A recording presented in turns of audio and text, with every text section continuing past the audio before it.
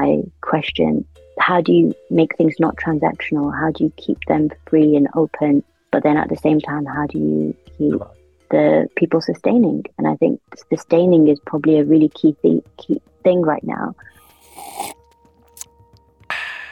Hello everyone and welcome to Chai with Rai, a life and culture podcast diving into the mindset and business of being a creative. I am your host Rai, and each week I bring you a guest or a fruitful message or something delicious from the creative industry, all while sipping and spilling some hot chai. Now, if you haven't done so, make sure to subscribe to the podcast so you never miss an episode. If you love this podcast and are listening to this on Spotify, Apple Podcasts, Audible, or wherever you are streaming your podcast from, if you could do me a kind favor and make sure to rate the podcast down below and share it on your stories on social and spread the word. It organically grows the show and connects us with listeners who haven't tuned in before, and overall, as I always say, it just shares the love. Also, if you haven't done so already, you can now become a patron, aka a supporter of Chai with Rai, by signing up on Patreon for £5, or as I love saying it in this accent, $5.50. Each month your subscription will help support the show, but also get you exclusive behind the scene footages and some extra juicy things. I'll put the link for that as well as all of the other information in the description of the episode, so make sure to check that out. So without further ado, let's warm up our cuppas and let's dive into part one of this two-parted episode with choreographer, dance artist overall, facilitator, and so many wonderful things, Vidya Patel. So we're going to start with games, and then we're going to go into deep, meaningful conversations. These are going to be just like quick rounds. Answer as fast as you can. It used to be you have to answer within 5 seconds. So what I'll do is the first round, I might be like counting down like this just to give you an idea of how quick it needs to be. But you'll get the gist of it. So the game is called 5 Second Rule. The first question is trial round. What are 3 things you need to do before you go to sleep?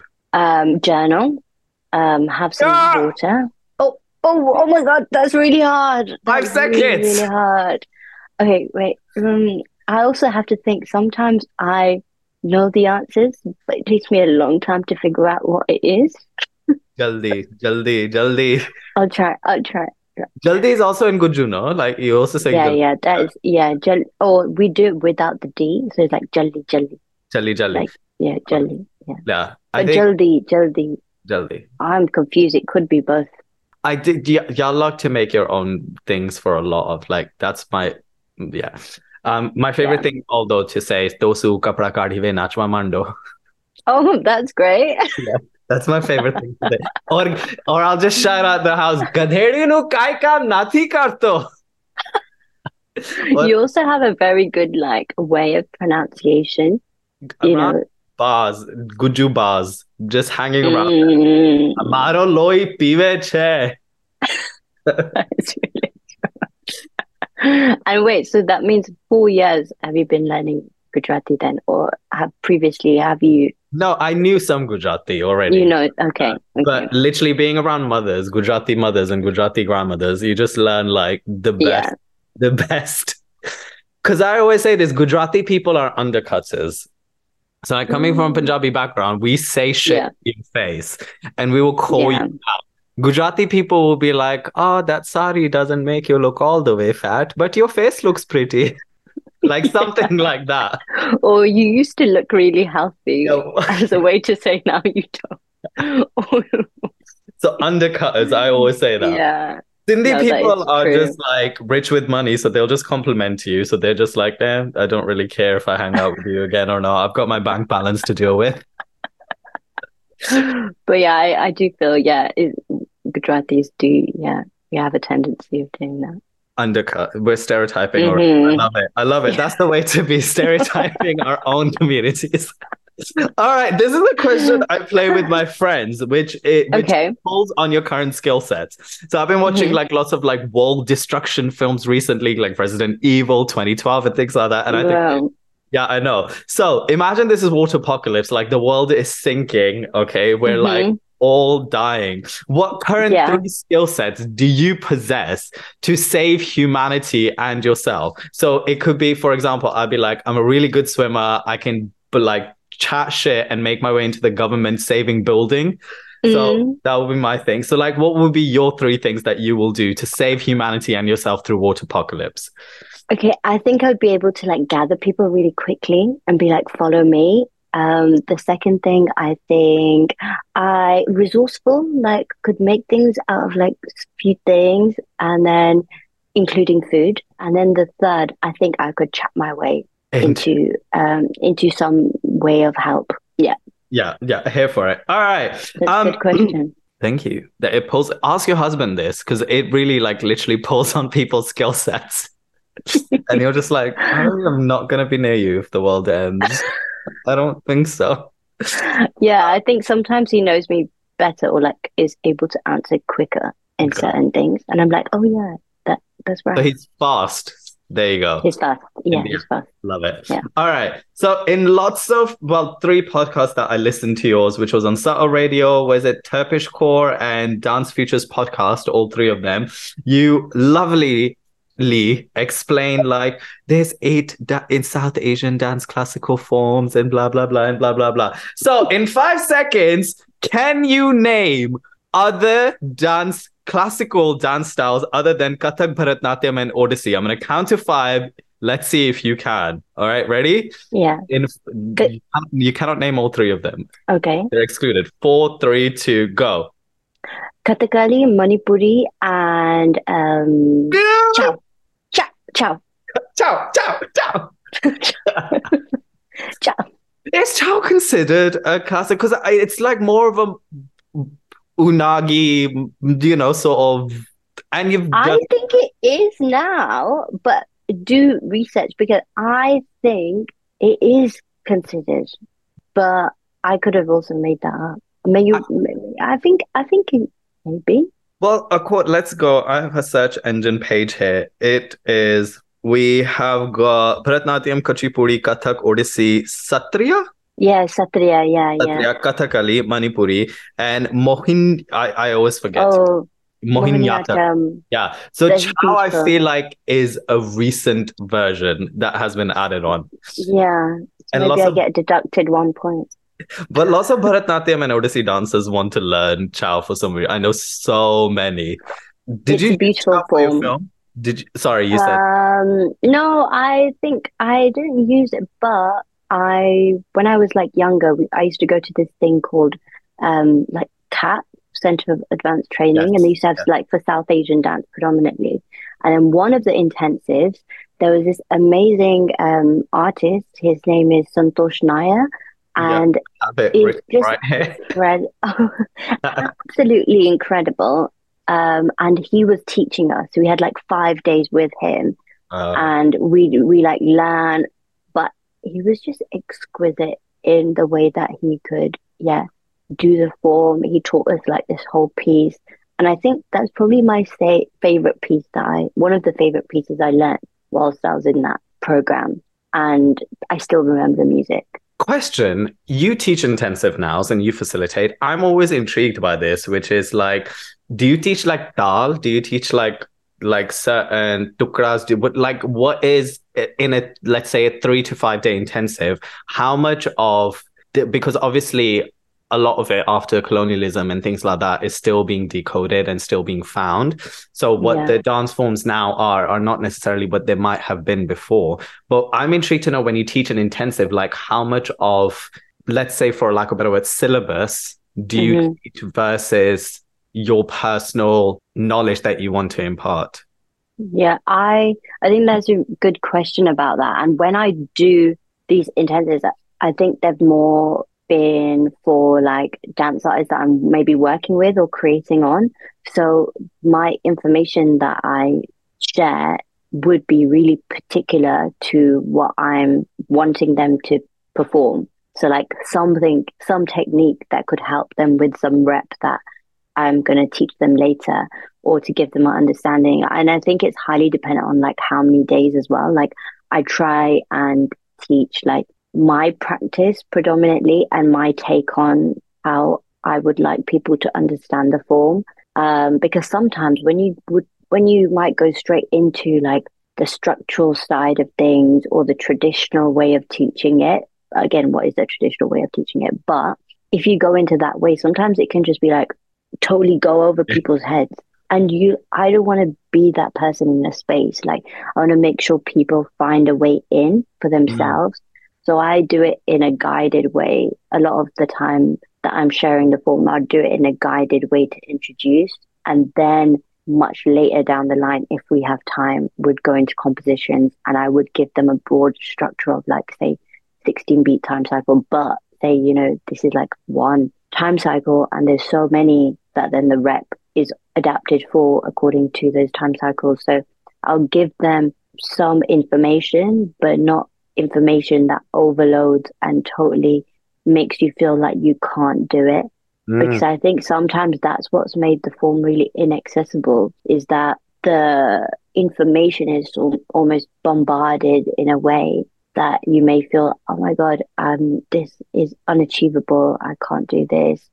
But I feel like there's so many different aspects that you can take on from different forms. Like you don't, yeah, it depends what your aims are as well. But I think when I teach, it's definitely according to like what is the outcome or what is necessary for that group of people. What do they want? It's very subjective. And then just one question as you were speaking, a quick one, which is, do you find it harder or but less not challenging or joyful when you have somebody who comes off the same ilk as you in terms of like, let's say being trained or speaking the same movement language as you?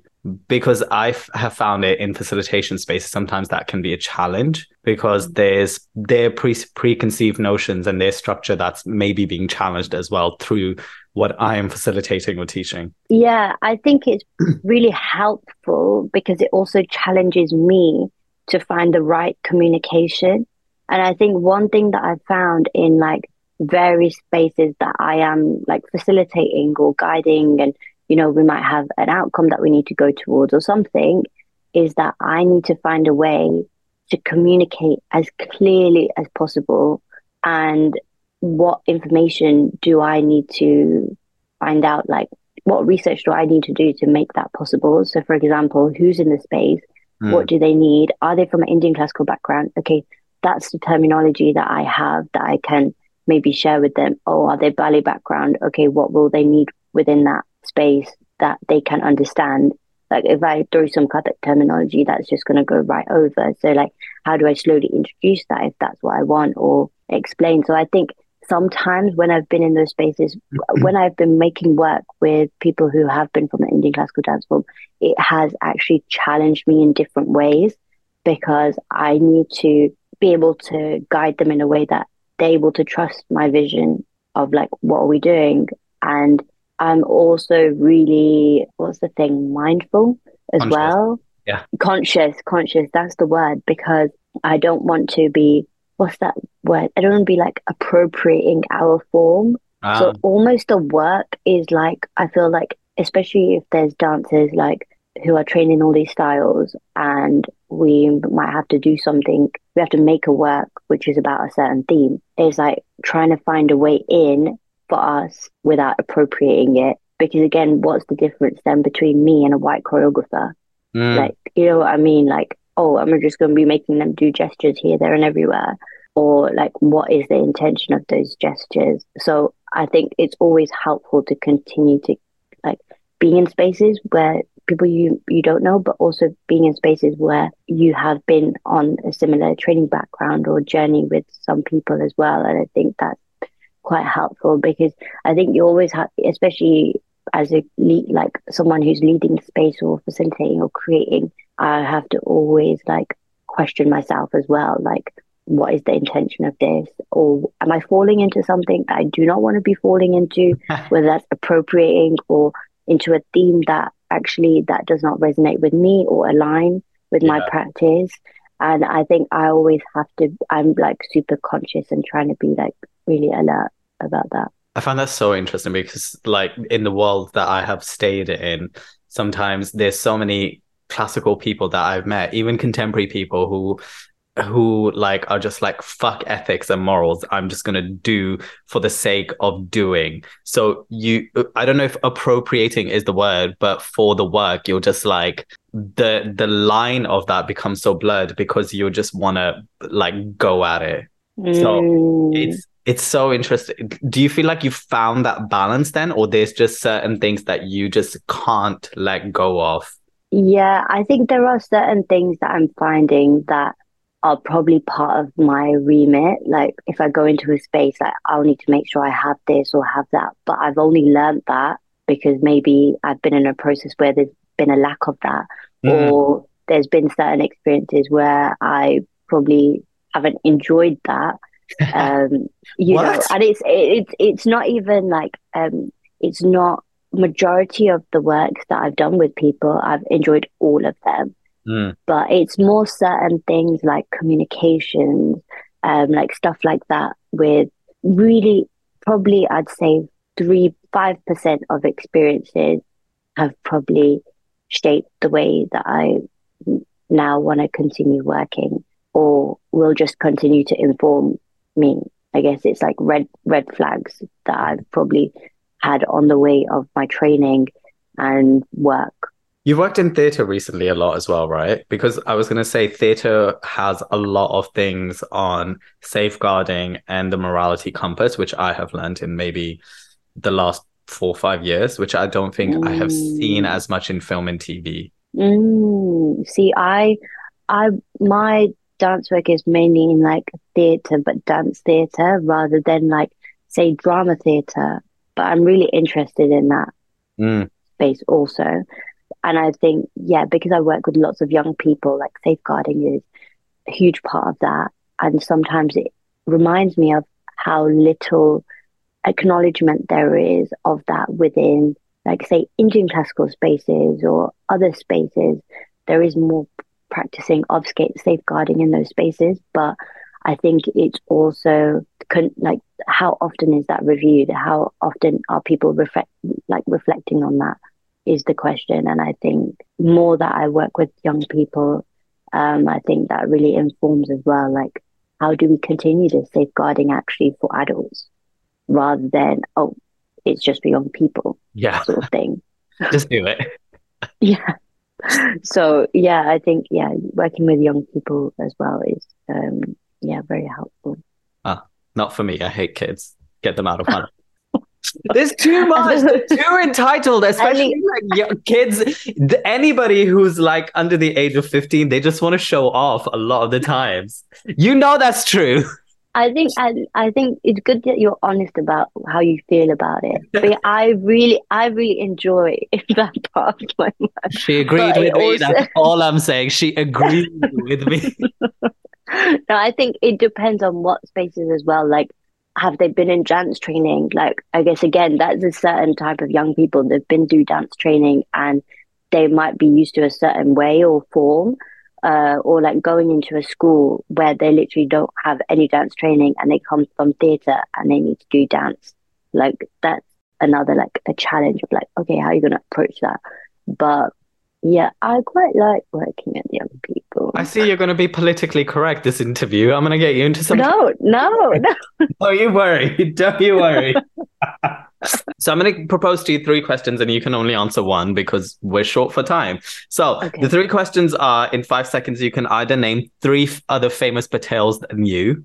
Okay, so that's the first question. You can either answer that. The second question I was going to ask you is three moments in your life or career that you have gone like, shit, this is really happening.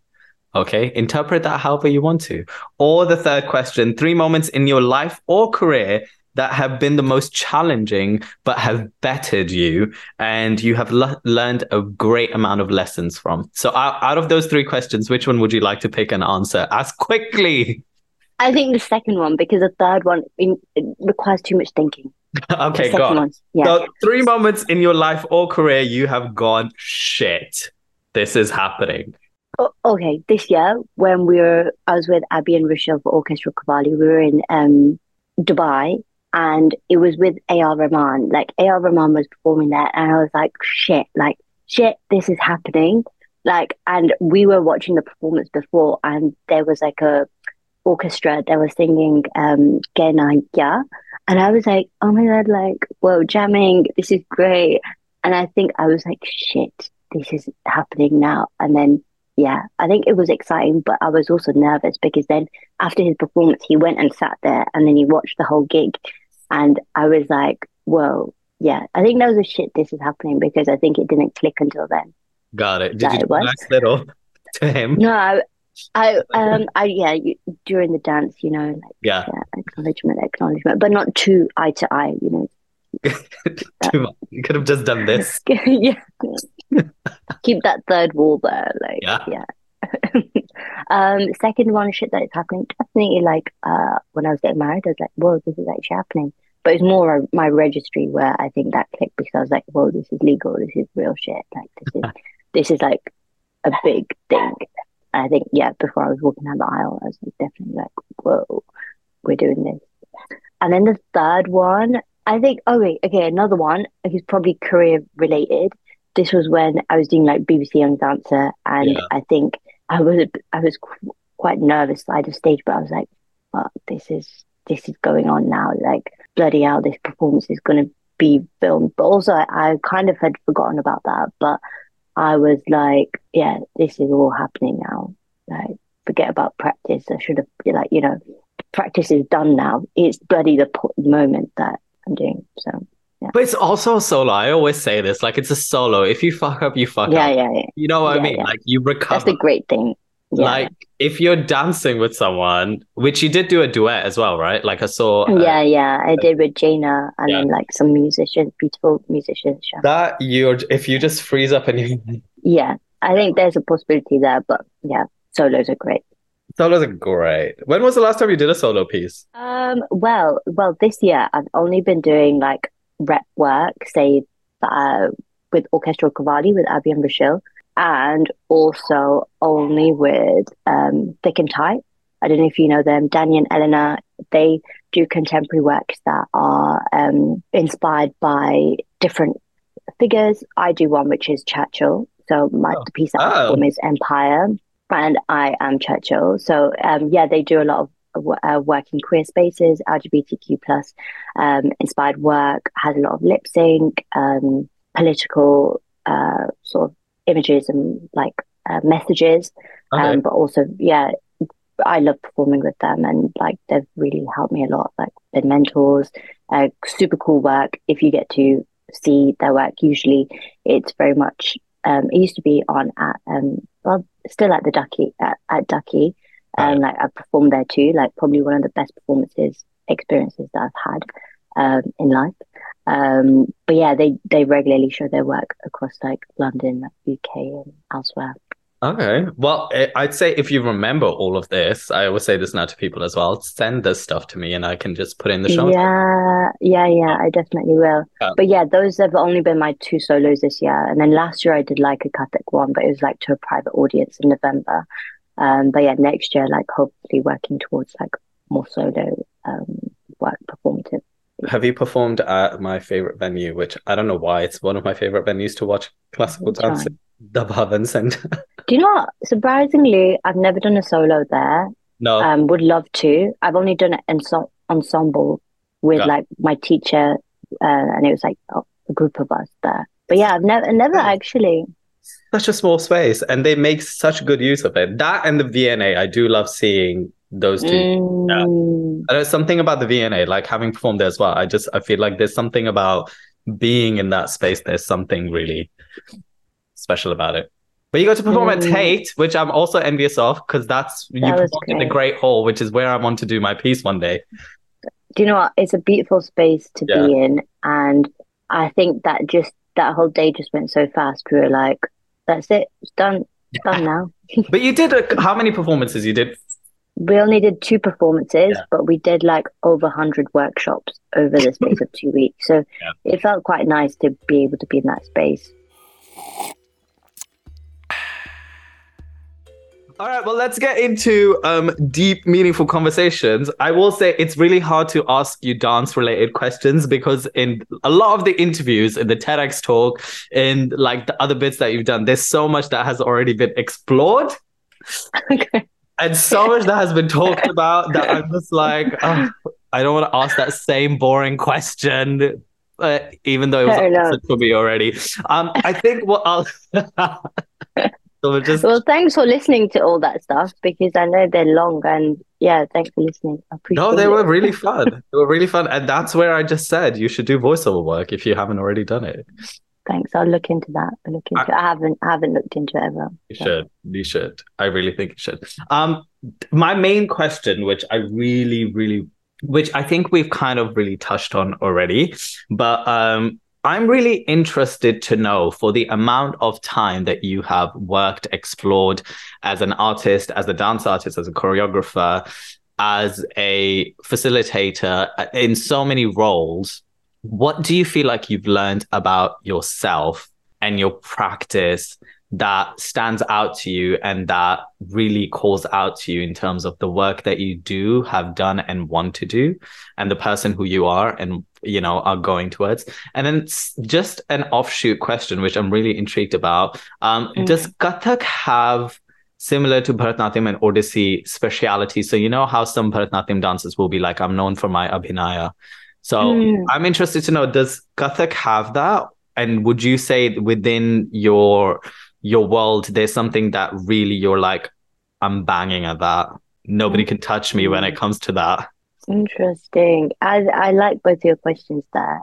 And I think I'll start with the second one first.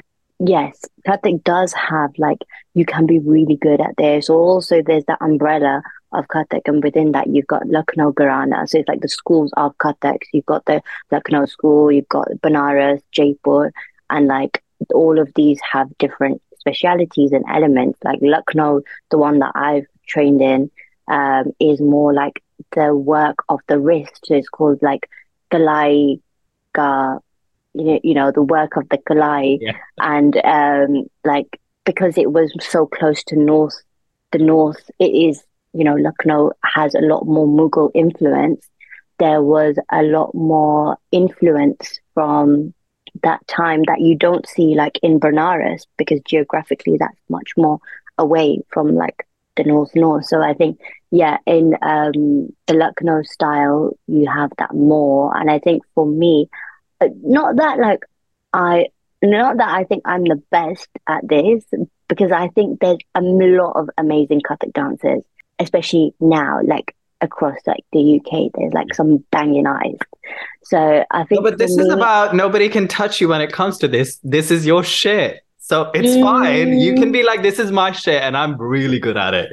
I think I'm quite musical when it comes to like I don't know, Bah, that's quite a bah. like as in obviously I don't play a musical instrument, but I think I really like improvising to music, which I think, sometimes it's not always easy to do that. Yeah, I like doing that. And also I think I'm obsessive about things that it's more sometimes it affects my practice in a good way that, sometimes everyone's not obsessed about things. Yeah, I think that's really helped me because I'm not like in class, I'm probably like, all right. But it's about the obsession, like what you're obsessed with, and I don't know. Got it. Got it. All right. All right. And the first question? Oh yeah, things that I've learned along the way about myself and like Yeah. training. I think a big one that I've learned is that I do know my shit. Like I think that's that's like a thing that I've like I'm trying to give myself more confidence as well. Like, yeah, I can be in spaces and speak about that because yes, I've got experience in that. And I think I've learned to stand up for myself more and like others, which, I wouldn't do that on the first year that I'm starting. But actually, I did kind of. I like doing that, like not standing up, but if something is not fair, like if that pay's not fair, like come on, when you get paid. Or I think I like to like stand up or like advocate for things, and I think I've learned that more as the years have gone on. And I think as an artist, I'm probably more curious about like what I can bring out of other people that they may not know about themselves in terms of their practice, but also myself as well. Like that's why I think I really enjoy doing lots of different things that may be like slightly related to dance, but then also they're like a totally different thing.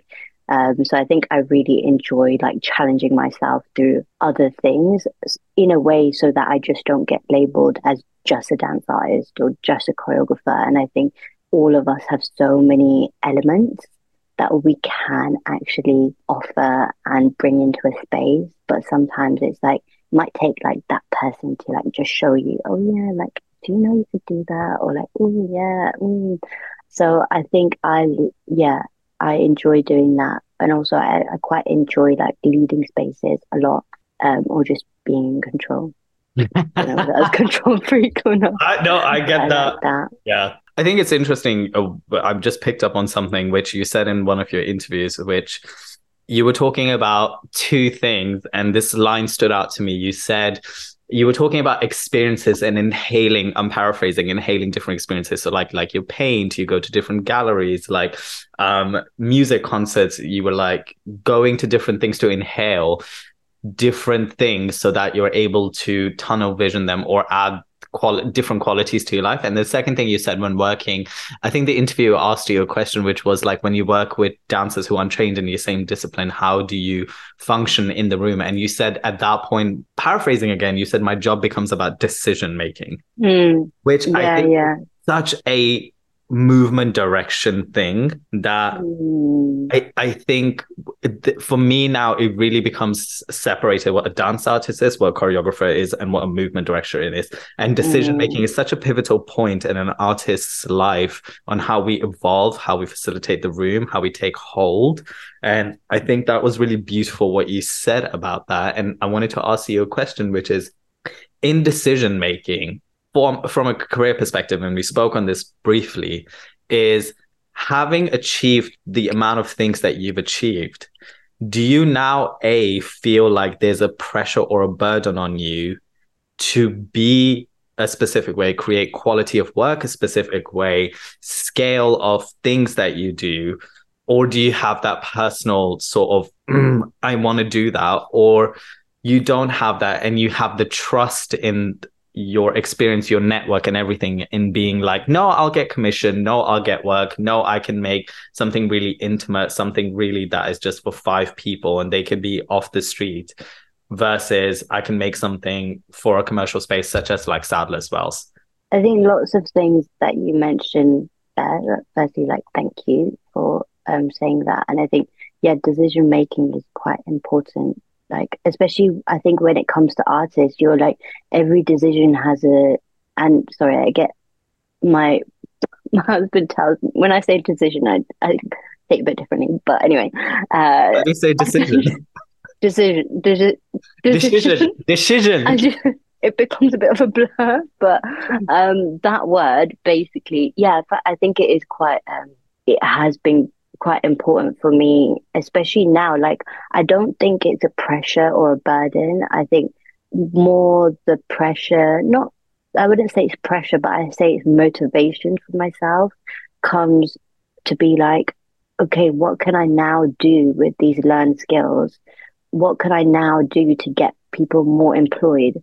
What can I now do to have this maybe in another way in that space, or like build these new connections? But I think it's always got to come from yourself. I think when it comes from external people, that's when it can become quite problematic. Like, oh, I should have done this by now, or I should have done that, or that person's doing that, so I need to do that. But I think it's really important to also have that happiness for like your peers and your colleagues to be like, yeah, they've done that and that's incredible. And sometimes being happy for others can also, I think, alleviate that sense of, oh, I should have done that. I don't know if that is, I'm clear in what I'm saying, but almost having that supportive community or just being happy for what other people are achieving can also not alleviate you from your pressure, but almost be a motivation to be like, yes, we are all so unique. Because at the end of the day, I think that's what's really key, that everyone is doing such unique stuff. And it's like, for me, the motivation is how can I do better with the skills that I know, but also keep learning like different things. Like right now I'm really interested in theatre, so I want to learn more about that.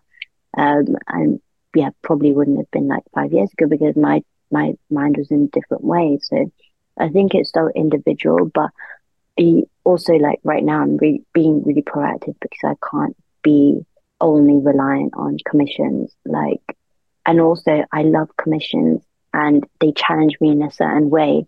But I think sometimes, especially me, like I'm finding ways that I can challenge myself through other experiences, or what other experiences or things would I want to challenge myself in that way that I know that is a challenge, like rather than, oh, you need to do this and this is to this brief. It's very specific, but it's external. Like, what is my internal like thing? So yeah, that's where I'm at right now. In terms of thinking. Last question on discipline, and then we'll Yeah. do fire rounds, which is Okay. I have had so many classical dancers on, and obviously I'm aware of like Pagrav and like so many things in the work that they do, and Akash and so many other things. And you've talked about accessibility and passing down the knowledge, but let's not say everyday person, but to people who it's not accessible to. And I watched Uday Shankar's film, and knowing his kind of like journey in how he got to where he is and now what his academy, his organization do, I am always intrigued in that, like Horton technique, for example, or like Alvin Ailey and so many other things, there isn't a, other than Bollywood, there isn't a line or a class of something that's like a drop-in class or a syllabus Mm, that you can, like, let's say go take a pineapple, you can go take at like dance works and things like that. And what I fail to understand is, I get that everybody's trying to like accumulate all of this information and understand like how we're gonna take ownership of all of these classical styles and then facilitate work and do things like that. But what I fail to mm, understand is like the balance of that and why that hasn't come to a platform yet where we can do that as a community and bring other people yeah. in. And then also, how do you balance choreographically or artistically all of those things whilst you're in the creation process?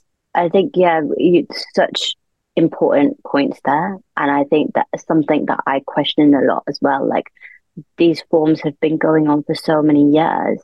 Yet, when you look at hip hop as a, like, that's fairly new. It's a fairly new dance form. And yet it's so popular, or the ways that they are performed and experienced by people are so popular. And again, there's lots of different factors that come into that. But yeah, I similarly, I'm questioning that. And like, with Uday Shankar, there's Shankar technique, and you can really find a formulated way of working through that and finding out the technique of that. And I think for Kathak and Bharatanatyam, there are few classes that are happening now, like at the place. I know there's a few classes that happen, and it's really good that they've began. I think Shivangi teaches there, but I think there does need to be more of it because it's not being accessed in those spaces where by people who are interested in dance. I maybe want to say commercially more, but say in the commercial space, like, yeah, how is that accessed as well? And like, how is this information shared more wider so when people need that skill, like, are they able to do that? Like, say, when ballet is part of the remit of like a brief, like, yeah, I think that's a really, I don't know if that answers your question. Or No, it's a thought that gives it, but I'm yeah, interested now then in your choreographic process. How do you yeah, intertwine that? And do you go towards like, I don't know, I think about it from a perspective of where I am at. Like if I had all of yeah, that knowledge and I had the headspace where I'm at, I'll be like, I yeah, think I want to create something. But then I also know how the classical community works. And I know so many dancers that start doing that and then they get vilified by the classical community a lot of the times.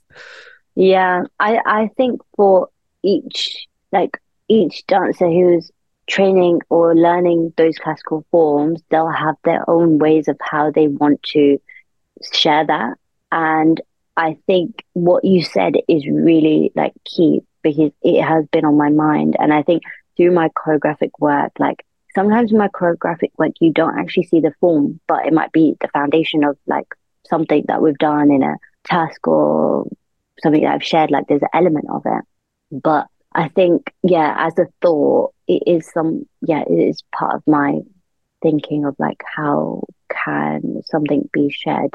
How can the form be shared in a way? Or is it the form or is it the practice? Or is it my practice? Or is it yeah, what does that look like and where does it sit? But I think I'm not scared of what people would think.